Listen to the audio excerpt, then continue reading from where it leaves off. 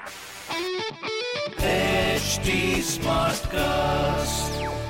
You are listening to a Mint production brought to you by HT Smartcast. Hi, Why Not Mint Money is a daily podcast on personal finance that helps you get smart about managing money. We help you understand basic money concepts to keep you from making bad money mistakes. Why Not Mint Money is your one-stop solution to money matters. So, let's get started. Welcome to your money journey.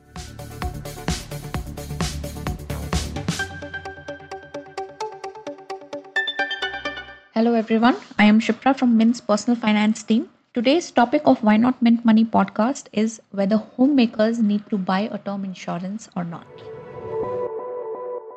Last week, a leading life insurance company rolled out an independent term plan for homemakers. Essentially, the insurance company extended the scope of one of their pure vanilla life insurance plans, which is meant for individual policyholders, to homemakers. The terms of the plan are quite simple and attractive. It can be bought by homemakers in the age group of 18 to 50 years, whose household income is rupees 5 lakh and above, and the different variants of the plan with mortality and rider benefits will be available to them. But despite such lucrative offerings, the actual question to ask is whether homemakers who do not really carry much of a financial risk, do they need to buy term insurance at all? In today's podcast, we will address this question. A good point to start would be to see which products are on offer. So most insurers offer term cover to homemakers as an add-on to their earning spouses cover. Such plans are called spouse insurance. These policies ensure that the dependents in a family are protected if either of the policyholders die. It should be noted that most policies of this kind have a higher sum assured for the primary policyholder, who is the earning member of the family, compared to the secondary policyholder, who is the homemaker in this case. Also, insurers typically cap the cover for the non-earning member at rupees 40 to 50 lakh. Now, before the standalone term plan, which was launched last week, homemakers only had the option of getting term insurance for themselves through a spouse insurance cover. And apart from the condition of spouses add-on coverage, the other condition was that the earning spouse's income is minimum rupees 10 lakh. Now, all these stringent conditions have been eased in the standalone term plan, which was launched last week, making life insurance much more accessible to homemakers. This brings us to the question whether homemakers should buy term insurance at all for themselves. To find an answer to this question, we must first understand what life insurance is exactly. Life insurance is a tool by which an individual can transfer the financial risk to his or her family of his or her early or untimely demise to the insurance company. Now, in view of this understanding of life insurance, a homemaker can evaluate the financial risk in his or her untimely death by asking themselves three key questions. 1. Does my spouse have sufficient income or financial resources to take care of my children, liabilities, family goals, and maintain the current lifestyle? Second question, are there any immediate expenses or recurring expenses that would come up should something happen to me today? And third, does my spouse have adequate cover? If so, how much and what kind of expenses, liabilities, and goals would I have to address in case of their untimely death?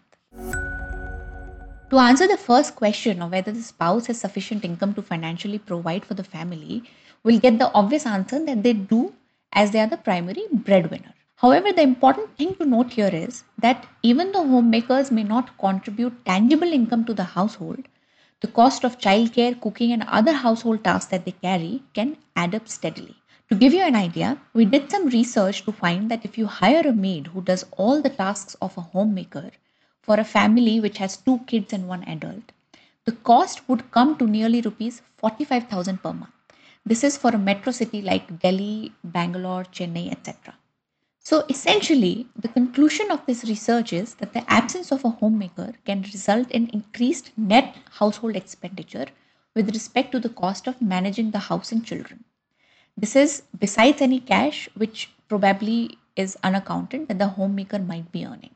Now, if the remaining family members can financially absorb this additional financial burden, there wouldn't be any need for term insurance at all.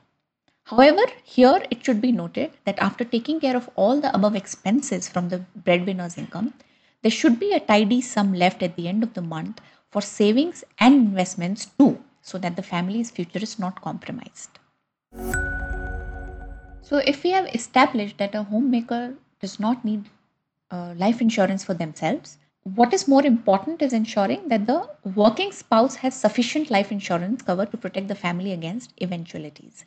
Now, in a scenario where assessment shows that the life of the homemaker should be insured, it is recommended that they only buy a simple term plan that will give them a good cover for a low premium. Most insurance companies will either refuse a pure term plan in the name of financial justification, moral hazard, or give a spouse cover with a low cover. In any case, a homemaker should avoid buying an endowment life insurance plan at all if the right term plan is not available. That's all for today. We'll see you in the next episode.